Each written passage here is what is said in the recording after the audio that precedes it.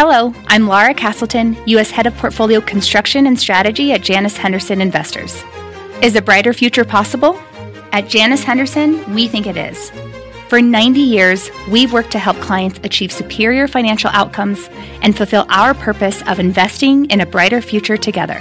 We know that this means our thinking and our investments are helping to shape millions of brighter futures for the next 90 years and beyond. To learn more, go to janushenderson.com. Fast Money starts right now, live from the NASDAQ market site overlooking New York City's Times Square. I'm Melissa Lee. Your traders on the desk are Pete Najarian, Tim Seymour, Dan Nathan, and Guy Adami. We are just hours away from Tesla's big reveal of its new crossover SUV, but will it live up to the hype? Fast Money friend Gene Munster will be here. And check out shares of GE surging today, and believe it or not, the stock is on track for its best quarter ever. Jim Cramer just sat down with the comeback kid, Larry Culp. We will hear what he said. But first, this just in, Apple launching a new advertisement all about privacy. Let's get to Josh Lipton in San Francisco with the details. Hey, Josh.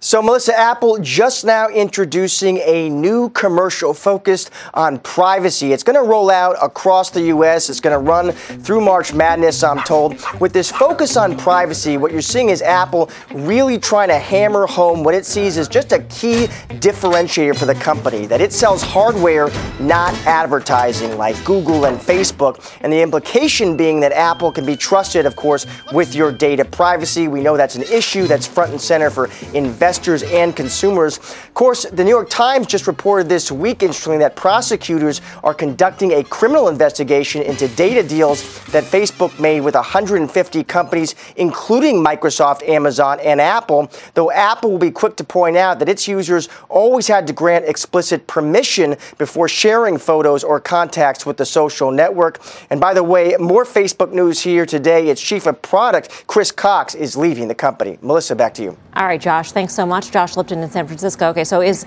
playing Apple a dangerous game, touting itself as the privacy company at the same time it's pivoting into the services business? I mean, this could sort of be a thorny issue, right? If they're collecting more and more data, they're more reliant on these services here. And right now they want to go out and be out in front as the privacy company. Don't you think it's better to get ahead of it now, though, than 6 months to 9 months from now when it potentially is a problem? So good for them, I think, for getting in front of him. And I think, and Tim will agree with this, and Tim's been all over this, I think it puts Facebook right back in the crosshairs. And to me, Facebook is the biggest story tonight. Listen, the move from 145 when they reported earnings back in late January to 170 took a lot of people by surprise, myself included. But I still think there's huge existential risk there. Listen, valuation compelling, absolutely. Is there headline risk? Without question. And I'm one that believes the stock trades right back to the levels we saw in late January, which is give or take 150. So, in fact, I wrote about this in an op-ed on CNBC, but 2018. Very 2018.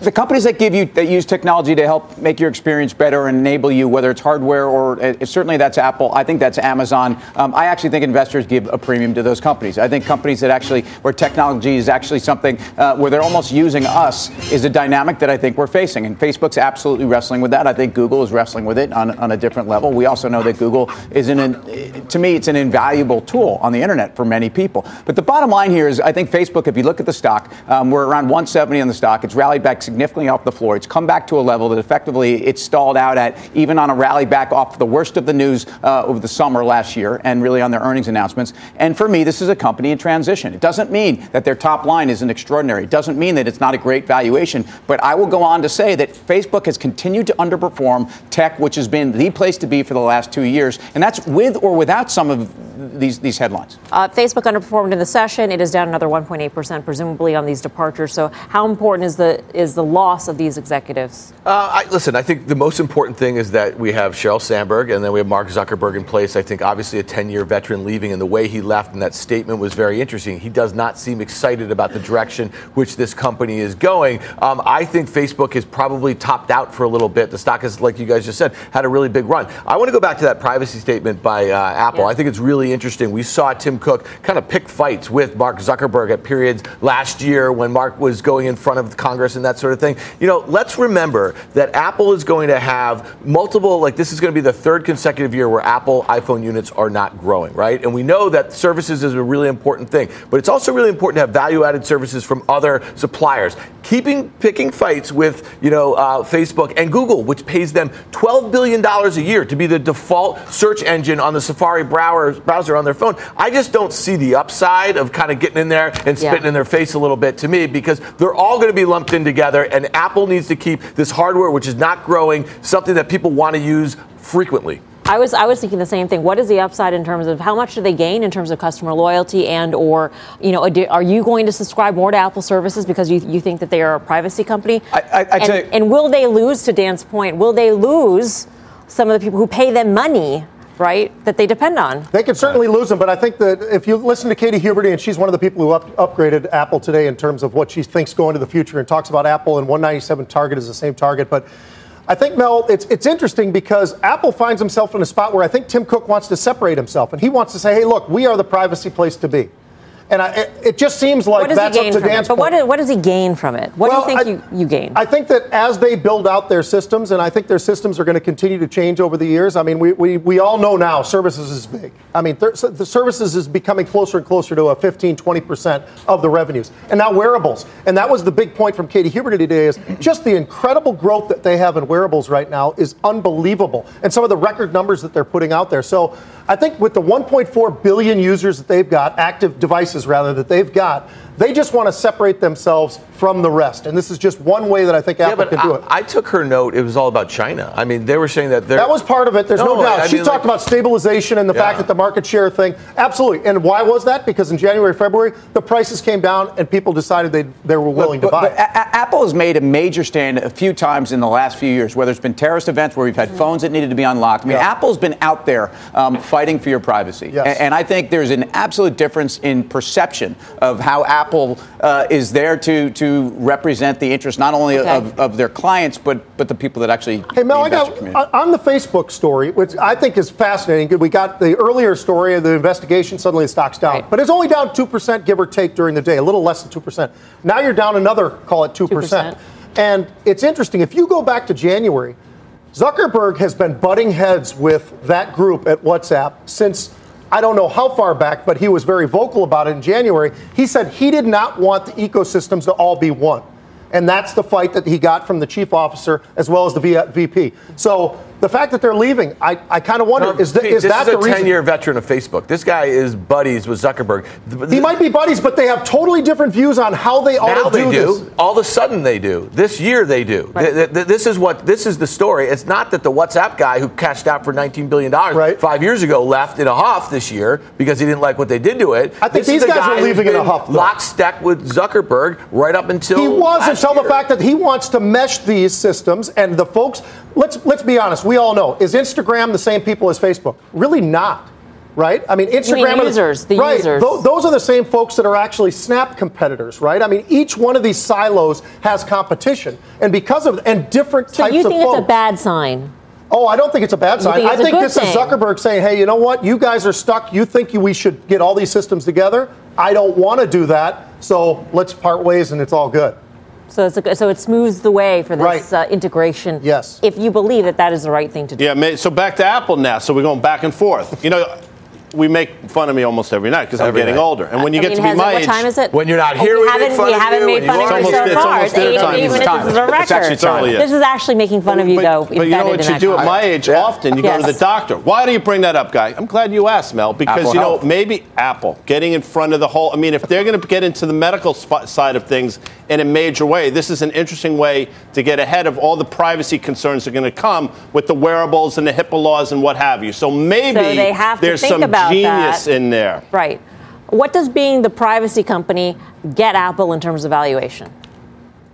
From an investor standpoint, what do you gain from Apple going out there saying we are the privacy company? Well, first of all, I think it keeps people a lot more loyal when it comes to refresh, and there's an enormous amount of competition in handsets that are much, much cheaper. So first of all, I think that's very clear. But services business is where you get the multiple, right? So that is where we're trying to figure out, should Apple be trading at 12 times? Should it be trading at 16 times? And in fact, you should probably be breaking up your multiple in two different pieces. Yeah.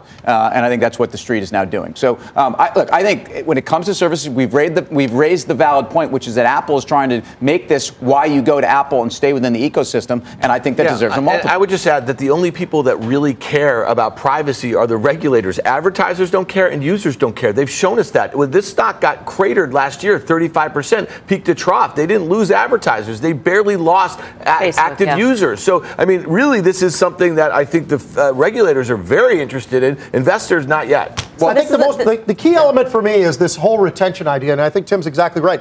Why are they willing to, and everybody always asks this question, why am I going to buy the Apple phone versus this phone? I think a lot of that has to do with who Apple is and what they stand for, and the fact that they separate themselves away from the crowd. Because of that, there's a lot of different reasons, but when you look at retention, it's 92+% for Apple phones. I mean, that says a lot, right? Also, I mean, let's just let the market decides. So, I mean, what we said, Facebook's traded cheap for 2-3 years. Whatever you want to call this, everyone says, oh, it's so cheap. Guess what? It's cheap for a reason. So is probably Google. I mean, the market is voting with a multiple on these companies that are discount for the privacy issues. Of course they are, because they can't even solve them. So that's what people do, and I think investors have been right to do that. Does Apple have a multiple premium? And it doesn't. I mean, most people would say that it's cheap, including cash.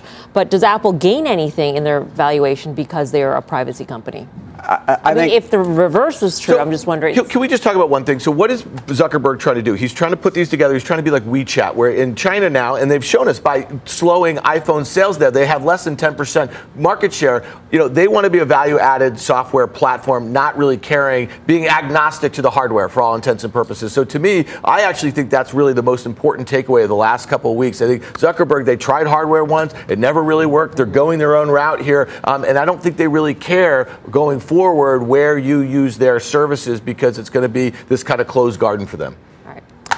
Our next guest says tech is still safe to buy, and if you miss the run, there are two names that you can still play for a catch-up. Let's go off the charts with Fun Strats. Rob Slimer, he's over at the Plasma. Rob, take it away.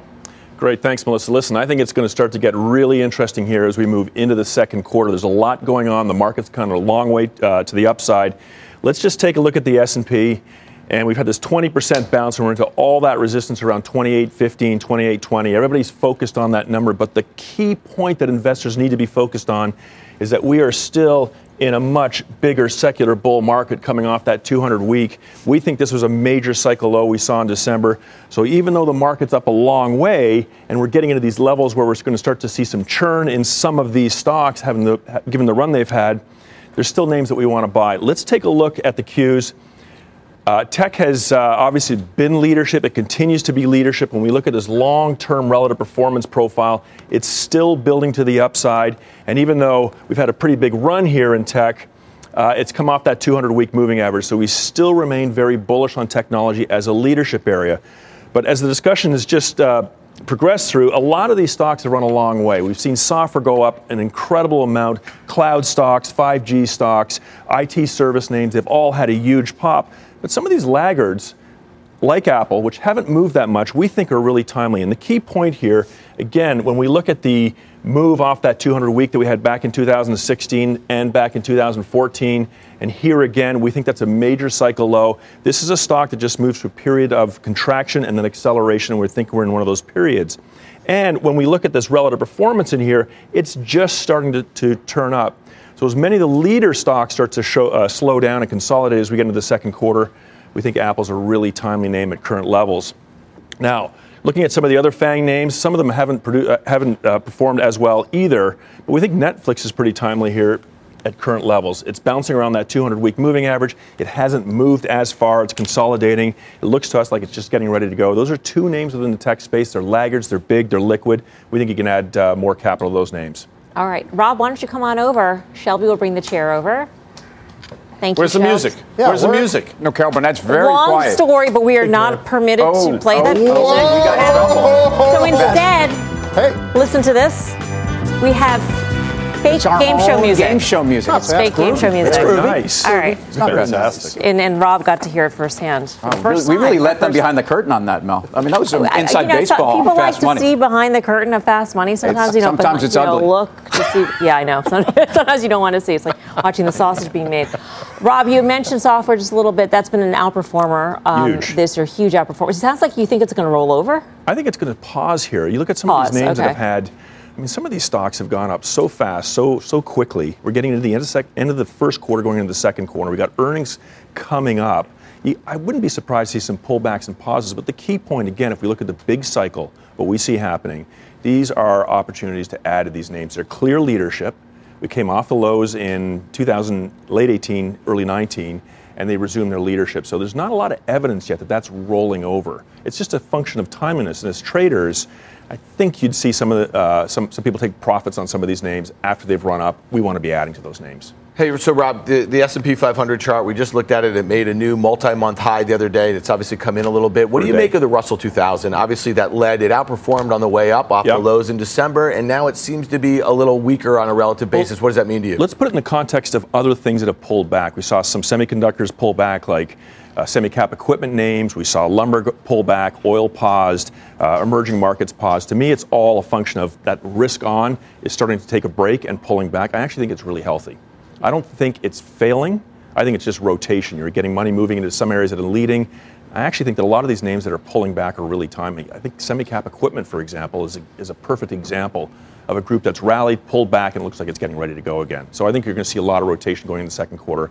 I think small caps come back on. Rob, broader market, I thought the S&P was going to fail a while ago, but 2,800, everybody talks about being a huge level. Yeah, we've been here now for almost probably 3 weeks. Yeah. And one of the things I say, market doesn't give you a long time to sell effectively the high. Does that mean we're going higher from here? I think we get a marginal pullback, some consolidation. If you go back to 2016, the second quarter, we ripped off those lows, and then we traded sideways for 2 months. I think we've got another 2 months ahead of us of just sloppy, rotational environment. People aren't going to sell the market. They're going to rotate into areas that have been lagging. It's one of the reasons why I like Apple. I don't think you got a lot of downside in the equity market. Robert, looking at Netflix again, you pointed out you think the consolidation is actually a pathway to break out. My view is it's a company that really peaked in the first kind of third of last year and has been struggling ever since. And I obviously have a fundamental view. There's an enormous amount of competition. Couldn't that chart be telling you? I mean, while the market it's underperformed the market in that period. It has, and you could be very well right on this. So many names peaked in the first quarter of 2018. Huge bear markets, rebounds. I think, again, if we look at that as in terms of a 12-month bear market, a cycle low at the end of the year, a big rebound and a pause, I think it goes higher. We'll see. I'm sure we'll debate this later on. Rob, thank you. Good to see you. Rob Slimer of Fund Strat. Meantime, we were mentioning software. Check out two of the hottest software stocks so far this year. Oracle and Adobe both lower after reporting earnings moments ago. We'll bring you the latest details. Plus, no end in sight for Boeing as its 787 MAX fleet is grounded around the world. So what is Wall Street saying about the stock now? The answer might surprise you. We'll explain. And General Electric jumping today. CEO Larry Culp promising 2020 will be better. And he just sat down with Jim Cramer moments ago to tell him why. We'll bring you those details. We're live from Times Square in New York City. Much more Fast Money right after this.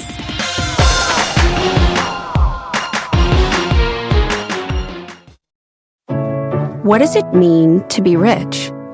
Is it having more stories to share or time to give? Is it being able to keep your loved ones close? Or travel somewhere far away? At Edward Jones, we believe the key to being rich is knowing what counts. Your dedicated financial advisor will take a comprehensive approach to your financial strategy to help support what truly matters to you. EdwardJones.com/findyourrich. Edward Jones, member SIPC.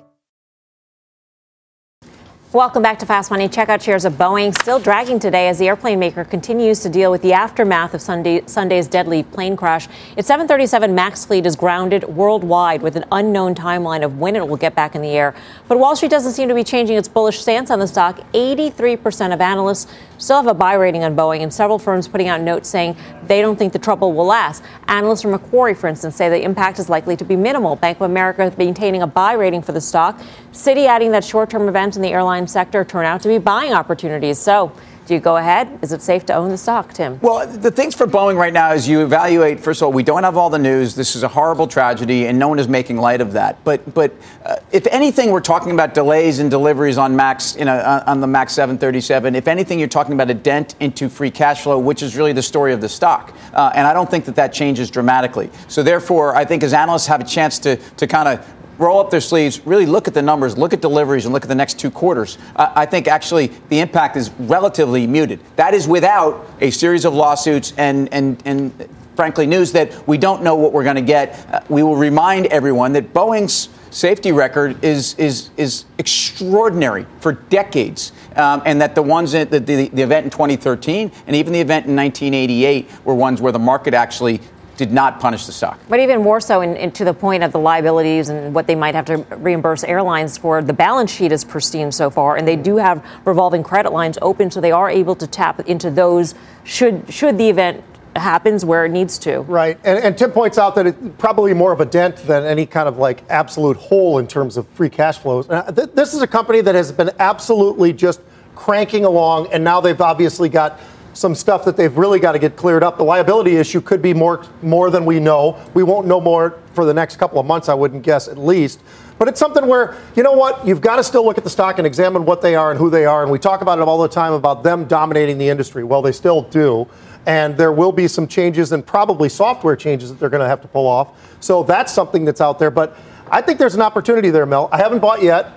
That option volume volatility we talked about yesterday, still there, very inflated. Come in a little bit. But why wouldn't you do exactly what you said to do yesterday, which was buy the stock and sell calls against it? It's a great strategy. I love it. Here's the problem. The stock was $295 not that long ago and ran all the way up to $460, and here we are at $385. If I can get $20 for that call, it's a lot of money. That protects me down $20 from where the stock is today. Right. Problem is, I'm not positive that that's going to be enough at this point in time. Yeah, I guess the question is what percentage of those future orders are 737s, and how long does this take to right now, expectations for 26% year-over-year EPS growth in 2019. That seems pretty unlikely. If you're relatively bullish, you'd say, all right, well, a bunch of that's going to be pushed out into 2020. They're going to make it back when they fix this. But again, Pete, what you just said, the stock was $295 in late December. So I'm looking at the thing at $365. It's filled in that earnings gap. And I say to myself, I don't know why you have to be a hero right now. It's just basically replaced that entire move since they reported earnings in January. In the meantime, you have the French president, Emmanuel Macron, traveling in Africa, saying, you know what, Ethiopia, buy some Airbus. You know what, Chinese, buy some Airbus. He's pushing it. When you're highly educated, you can say Macron like you do. It's beautiful. It's really wonderful. It's a good thing I'm not Gomez Adams, or we'd have a problem on this show. That being said, Adams family, I know, but you spoke. Just keep going. Spoke French. Yeah. Thank you. So you would be okay. I said we'd have a problem. It'll be exciting for you. Now, if Southwest Air could pick up the phone to Airbus and say, hey, instead of those 35 737 MAX 8s, we want 35 A320s. That would make Boeing very vulnerable to the downside. But they can't because there's a 5-year backlog there. So they can't go anywhere, really. So I think, and like most analysts, I think this is a 30 to 45-day thing. I don't know that, but that's probably what it takes. I think the stock is at a level where it does make sense in terms of where we were December 24th and where we just were a couple weeks ago. And I think on valuation, you buy it. I don't think this is going to be, again, I don't think this is going to have that much of a deleterious effect going forward for Boeing, in my opinion. You are educated. Yes, that's good. Yes, that's a great full job. haiku line. Word. For more on Boeing and the other industrial stocks Wall Street's watching, go to tradingnation.cnbc.com. I'm Melissa Lee. You're watching Fast Money on CNBC, first in business worldwide. Here's what else is coming up on Fast. Snap! Yes, shares of Snap are surging after one bearish Wall Street analyst is changing his tune. And it has one of our traders pounding the table. Plus, Tesla. That's right. As Tesla battles with the SEC, Elon Musk is gearing up to unveil its newest electric vehicle tonight. Will Musk get the last laugh? Haha, that's hilarious. We've got those details. Much more Fast Money after this. Canva presents stories to keep you up at night. It was an ordinary workday until... The Singapore presentation is at 3 a.m. The office was shocked. But that's when we sleep. Maya made it less scary with Canva. I'll just record my presentation so Singapore can watch it anytime. Record and present anytime with Canva presentations at canva.com. Designed for work. What's on the horizon for financial markets? At PGIM, it's a question that over 1,400 investment professionals relentlessly research in pursuit of your long-term goals. Specialized across asset classes, but united in collaboration, our teams provide global and local expertise. Our investments shape tomorrow, today. Pursue your tomorrow with PGIM, a leading global asset manager. Welcome back to Fast Money. GE jumping today. CEO Larry Culp saying 2019 will be a tough year for the company, but things will improve in the coming years, and investors, they seem to be buying it. The stock's on track for its best quarter ever. And Mad Money's Jim Cramer just sat down with Larry Culp a few moments ago. Here's what he said. I think for the average person, particularly anybody who holds our stock, they know we have a host of issues, no shortage of opportunities, but we have a number of problems we need to work through this year. What reset means, Jim, is this is the year that we share with the world what those issues are and the plan that we talked through today as to how we're going to address them. It's going to take some time, and we won't be finished come New Year's Eve. Okay. But if you give us a little bit of time, we'll, I think, make a lot of progress. Pete, where do you go on GE? Keywords are, he said, we need a little bit of time. Well, I'm more of a trader than an investor. Okay. I've got some investments, absolutely, but I don't know why I have to position in GE right now. These guys, when you look at the cash burn, it's going to be unbelievable in just about every category that they've got. They still have the debt issues. He talked about that and how they got to address that. He's doing a great job, I think, in terms of, is he cleaning up GE? He absolutely is. Is he trying to get that balance sheet together? He absolutely is.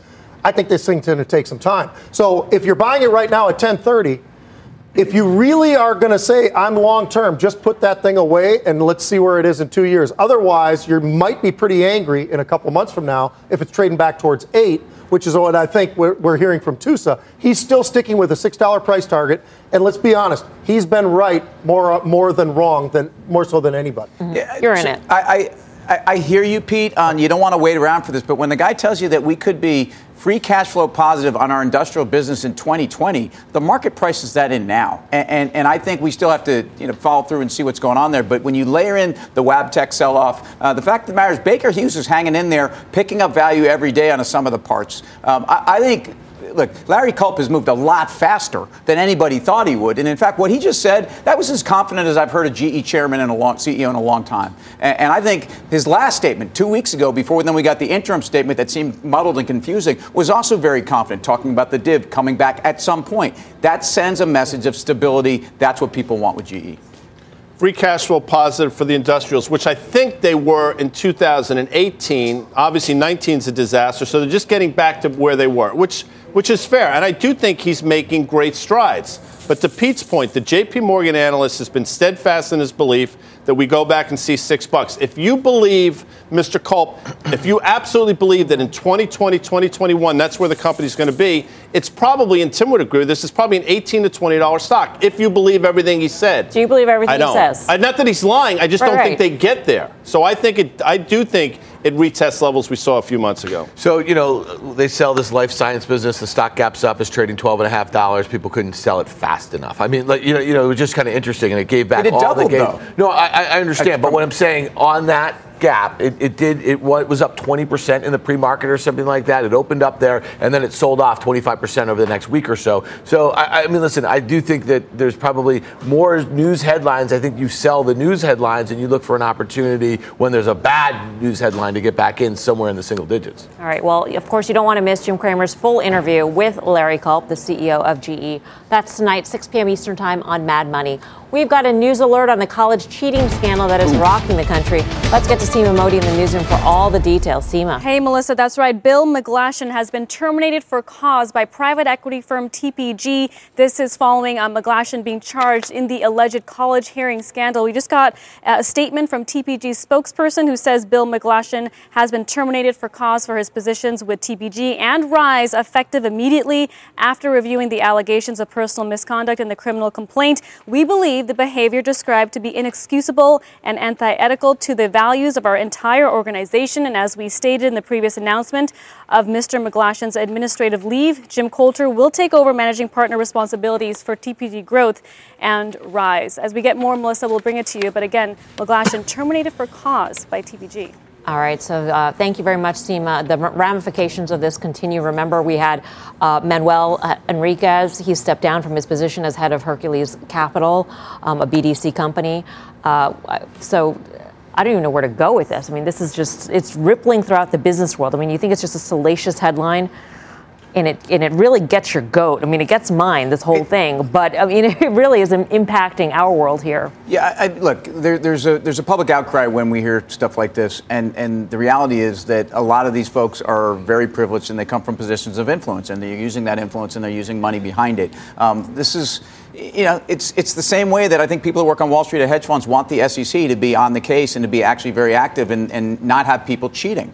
I think that's the message here. And I think obviously there's been a very significant response both from the legal community and society. And I'm very much in favor of that. The irony of Bill McGlashan is that at TPG he was running an ESG fund. Mm-hmm. So, I mean, that didn't... The irony. That's not lost here. Right, yeah, exactly. I mean, of all people. The yin to his yang. Maybe it helped him sleep well at night. I mean, we all do what we can do. All right, we are just hours away from Tesla's launch of the Model Y, and Gene Munster says there are 3 key things he's watching ahead of the event. He'll join us to tell us what they are. Plus, check out shares of Snap. Stock is up double digits today, and it's now up more than 100% this year. See why one trader thinks it has more room to run. He'll tell us just how high he thinks the stock can go. Ahead on Fast Money.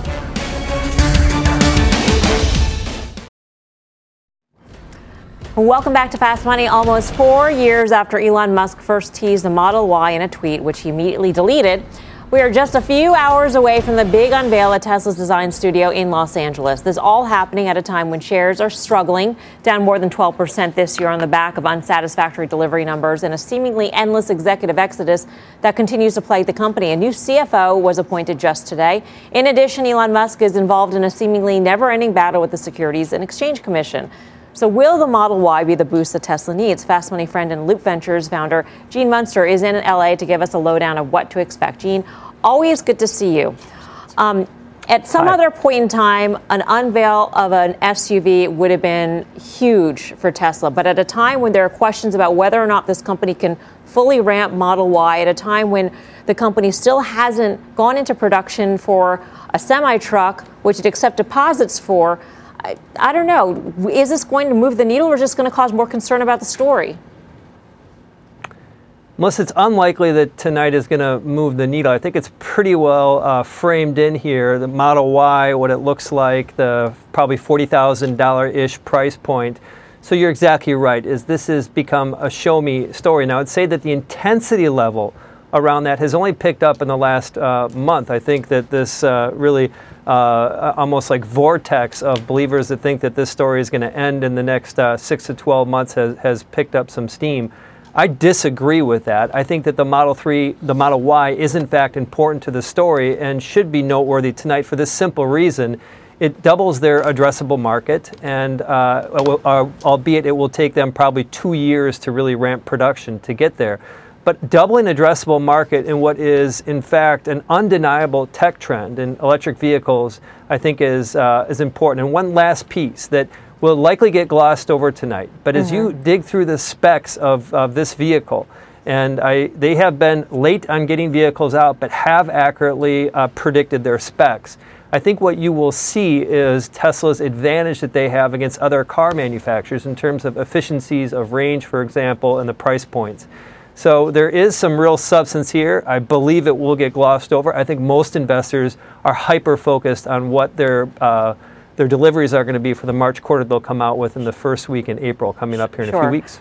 Now, you mentioned that it doubles the total addressable market, but there are a lot of competitors specifically within this space, and Tesla's not going to produce this car for another year or so. In the meantime, BMW will come out with its X3 compact SUV in 2020 as well, so the same time frame as Tesla. Mercedes will have its all-electric EQC later this year. I mean, at this point in time, is the competition more of a threat to the story than maybe it was 2 years ago?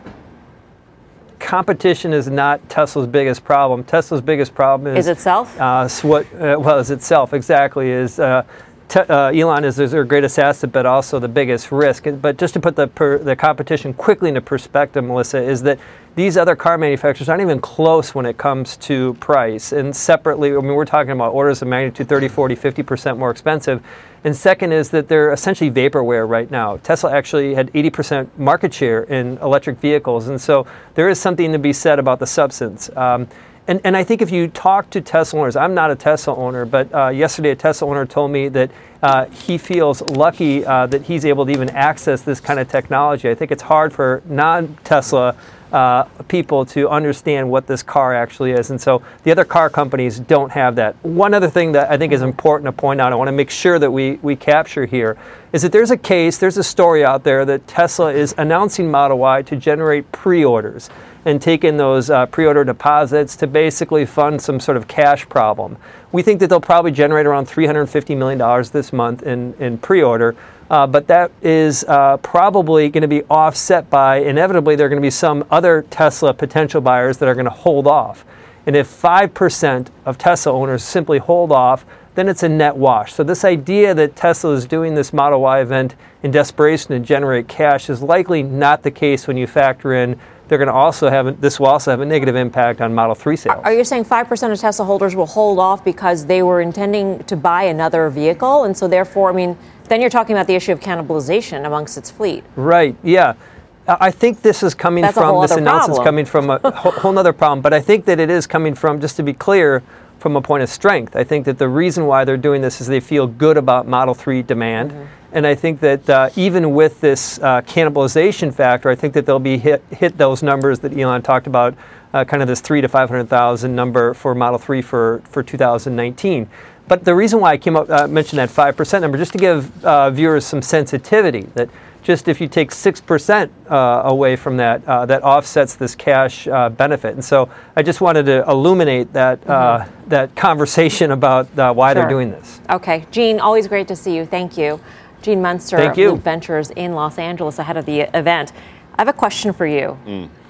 More bullish or less bullish with the unveil of the Model Y? In that, does Tesla need another vehicle to try and push out production-wise at this point? They're never going to build it.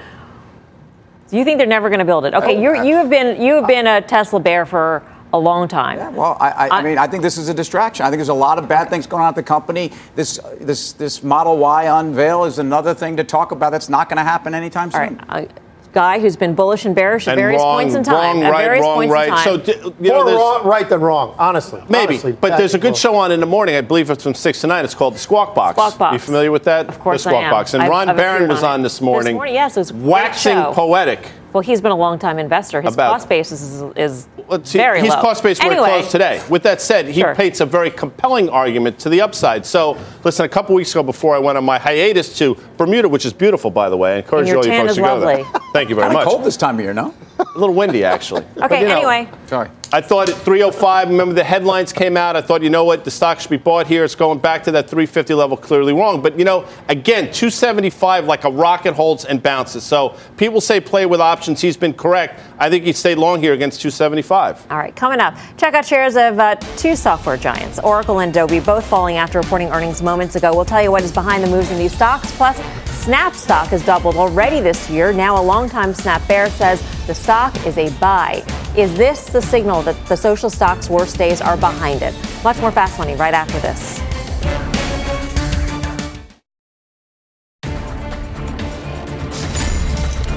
Welcome back to Fast Money. We've got an earnings alert. Shares of Oracle volatile after hours. That earnings call wrapping up just now. It is now down about 4%. Josh Lipton's in San Francisco to tell us what the CEO had to say about the quarter. Hey, Josh. So, Melissa, Larry Ellison on the call, calling out a big cloud rival. Take a listen. Our infrastructure technology is highly differentiated from AWS.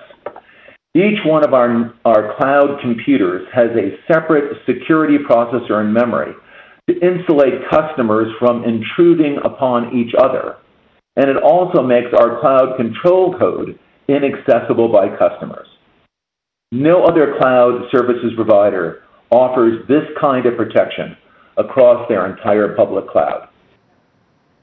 So you hear Mr. Ellison there trying to sound this bullish tone, but we started the call, Melissa, we were roughly flat, and now you can see we're going lower. CEO Safra Katz, in terms of Q4 revenue growth, she said to expect 0 to negative 2% in U.S. dollars. I was just going back and forth with Steve Koenig from Wedbush, who covers the name, and he does say that was not as good as some had hoped for. In terms of EPS, Safra Katz saying to expect 105 to 109 again in USD. Mark Hurd talking about a good solid quarter, the quality of bookings. He rattled off some key customer wins, talked about a growing relationship they have with Gap. But again, you can see the stock heading lower. And we'll end here on Adobe, also heading lower in the after hours. Did report 171 on $2.6 billion. Analysts have been looking for 162 on $2.55 billion. But that company did issue weak guidance. Melissa, back to you. All right. Thank you very much, Josh Lipton. Dan, I know you like software names. Well, here's the thing. When you have a stock that's outperformed the broad market, like Oracle and Adobe for that matter, in 2019 and off the lows from December, what are you expecting into a print like this? So they put up a good result and they got it down a little bit. So, Oracle trading about 14.5 times next year's expected earnings growth of low single digits and sales growth in the mid to high single digits seems cheap to me, especially the way they've been buying back stock. So if you see this thing materially below 50 tomorrow, I think you buy it. And Oracle up 18% year to date, right? So it's had this great run that you're talking about. I love the fact that Ellison's talking about what a differentiator they are in the cloud space versus everybody else, specifically AWS. He seemed like an attack dog. Seemed like Larry Ellison was the old guy who really wants to get after things once again. I think that's a good sign. Now, guidance being a little bit weaker, that's a little bit puzzling to me, but I think this is a name, to Dan's point, on a pullback, you get around 50, I think it's a great buy. All right, from software to social. Check out Snap soaring double digits today after a long-time bear. BTIG upgrading shares to a buy, highlighting advertising growth and improved in-app content and slapping a fresh $15 price target on the stock. And as Rich Greenfield said in his note, after seemingly everything that could go wrong has gone wrong over the last couple of years, Snap is now up more than 100% in 2019. And Dan, you saw some interesting options activity. Yeah, so call volume was like 5 times that of average daily volume and 3 times that of put. So they just went absolutely crazy today on this call. The stock broke out of this range it's been in. Like you said, Mel, it's up 100% off those lows. It had a huge rally after their Q4 results where some of those metrics are getting a little better here. There was one trade that caught my eye. Largest trade of the day. It was when the stock was trading about $11. It was a buy of 6,500 to open of the October 11 calls, paying $1.85 for those. Those break even up at $12.85 on October expiration, up about 16%. That sounds like a lot, but it's all the way out to October. When you see a stock moving around like this, that's one way to define your risk. Look at that chart right there. Since its IPO, you could draw a line from the all-time highs, the highs last year, to where the stock is right now. If it gets above that downtrend, it could be off to the races. All right. For more options action, check out the full show tomorrow, 5:30 p.m. Eastern Time. Coming up, shares of Ulta jump after hours on an earnings beat. We'll tell you what Wall Street had to say about the beauty company's results. You're watching Fast Money here at the Times Square at the NASDAQ market site. We have much more shows straight ahead.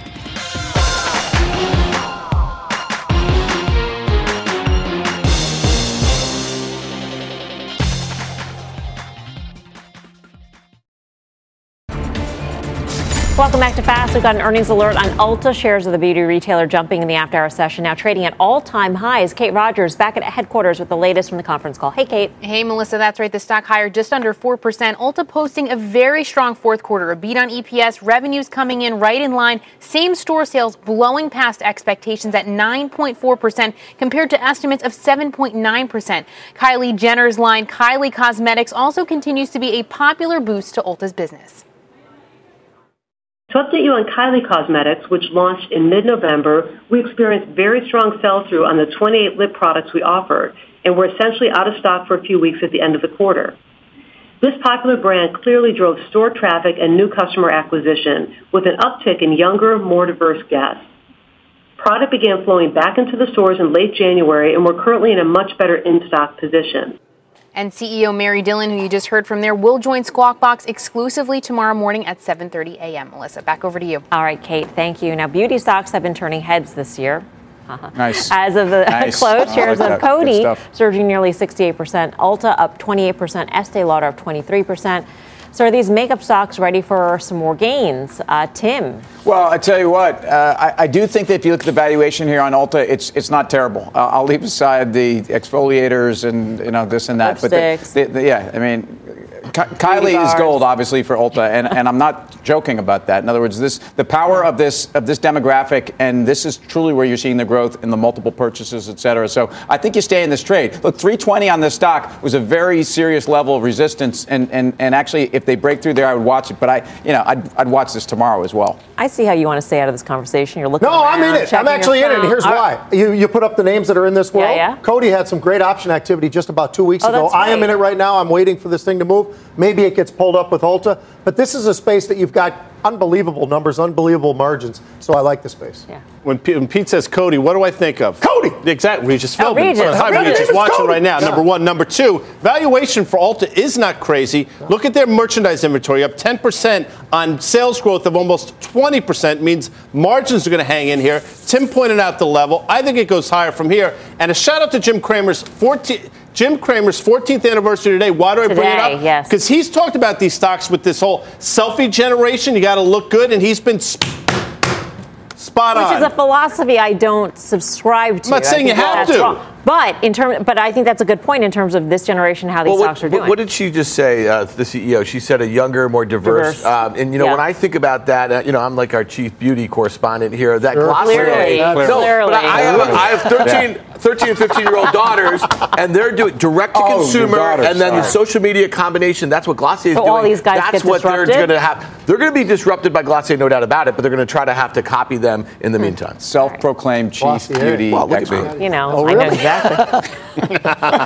Final trades next.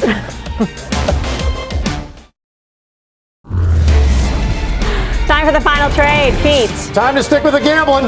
Las Vegas Sands, giddy up. Tim Seymour. We spent a lot of time on Apple and where it may be actually starting to make a move higher. Remember, the sentiment on the stock on the street is extremely low. The valuation is defendable. I like it, Apple. Dan Nathan. Oracle. If it gets messy tomorrow, below 50, I think you start to pick at it on the long side. There are a lot of things hard to believe, Mel. That shirt tie this shirt tie, I don't have collar stays in. Those collars hard to believe. You're Couple things. Can you believe that I have a 20-year-old son? Well, happy birthday, Tim Adami. 20 today. Happy 14, Jim Cramer and Devon Energy. Pete saw some options activity. Giddy up. Yeah, that does it for us here at Fast. See you back here tomorrow at 5 for more Fast. Meantime, don't go anywhere. 14th anniversary show at Jim Cramer starts right now.